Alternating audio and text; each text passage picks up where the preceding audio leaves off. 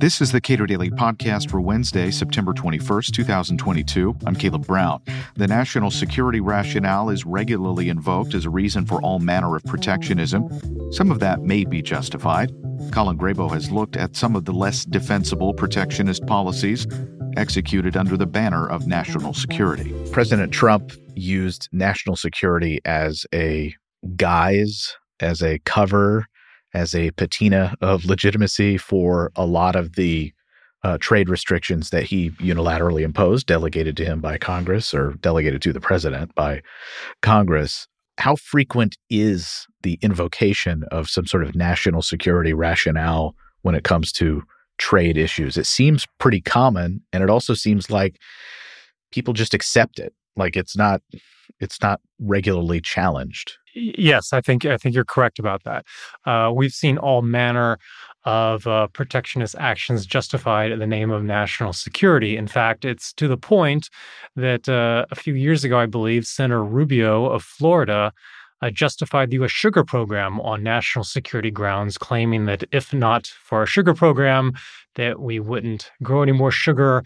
All the sugar fields would be plowed over and turned into paved over and turned into shopping malls, and we wouldn't be able to feed ourselves. And this is kind of logic that evidently some people subscribe to, because I think if you can try to claim that something is for national security, then people take a much more hands-off approach towards trying to repeal that protectionism. All right. So what are some of the specific elements that we've seen since the Trump administration that really speak to this sort of incoherence of trade policy while it's masquerading really as something that is in our essential security interests? Well, I think one of the most notorious examples was the imposition of tariffs on imports of steel and aluminum. And of course, this was ostensibly because of national security, the need to be able to be self-reliant for our steel and aluminum supplies.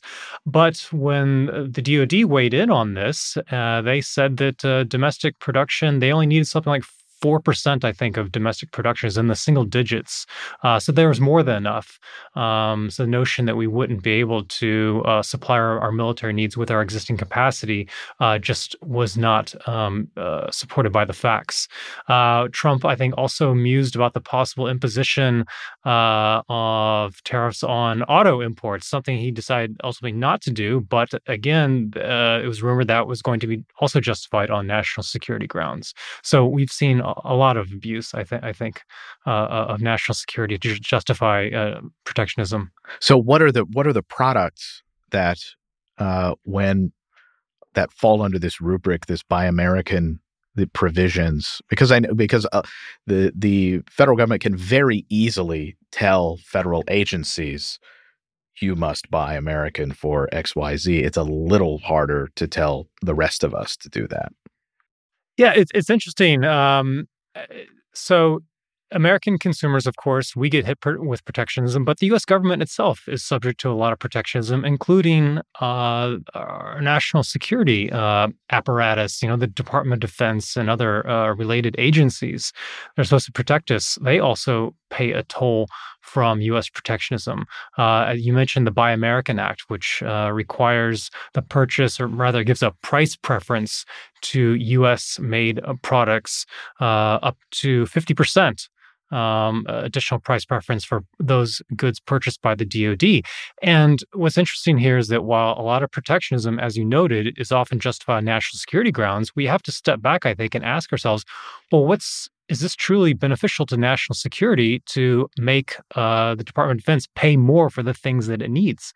Because, of course, we live in a world of finite resources and fixed budgets, limited budgets, and every dollar removed to pay for this protectionism or artificially, inflated costs, that's $1 less that can be spent on meeting national security needs. And I think that needs to be considered in this debate over national security and protectionism. So, athletic shoes. Athletic shoes, yes. Athletic shoes are subject to protectionist law called the Berry Amendment. It's one of, I think, 5 types of goods covered by the Berry Amendment, along with flatware, textiles, hand tools. Well, it used to be that servicemen and women could buy their running shoes through a voucher program, buy the running shoes they thought were most appropriate for their feet. Then this was eliminated, and it was now subject to Buy American, to the Berry Amendment. It has to be American tennis shoes or running shoes, athletic shoes.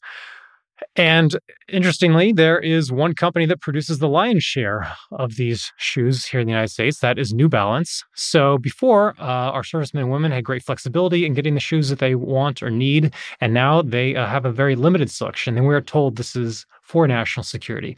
Of course, if you dig into who voted for this and where the support came from, it should not surprise anybody that it originated with members of Congress who have New Balance factories in their districts. So the notion that this is all being done to further our national security, it just doesn't withstand scrutiny. Now, I'm sorry, did you say flatware? Yes, So flatware, spoons, forks, exactly. and spoons. Evidently, there is great concern that in time of war, we won't be self-sufficient in production of forks. I'm not aware of any conflict that's been lost because of lack of self-sufficiency in that. But yes, it is subject to the Berry Amendment, and so all those products have to be purchased at inflated cost by the U.S. military. Now, okay, it's plainly ridiculous, of course, and for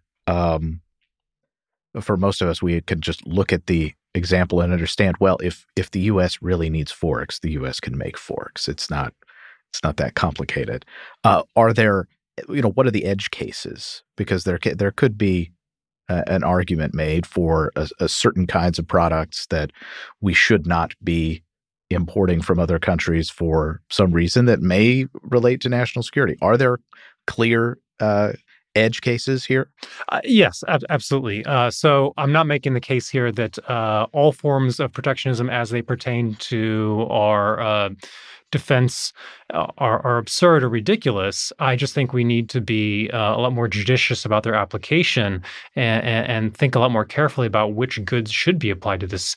For example, it doesn't make any sense, I think, to outsource production of aircraft carriers to China. It's probably not a smart move, but I just don't put forks and aircraft carriers in the same category. But that also doesn't mean that we need to think everything needs to be U.S. versus foreign. For example, while maybe we don't want to build aircraft carriers in China, maybe it would make sense to build icebreakers in Finland, which is an applicant for NATO membership.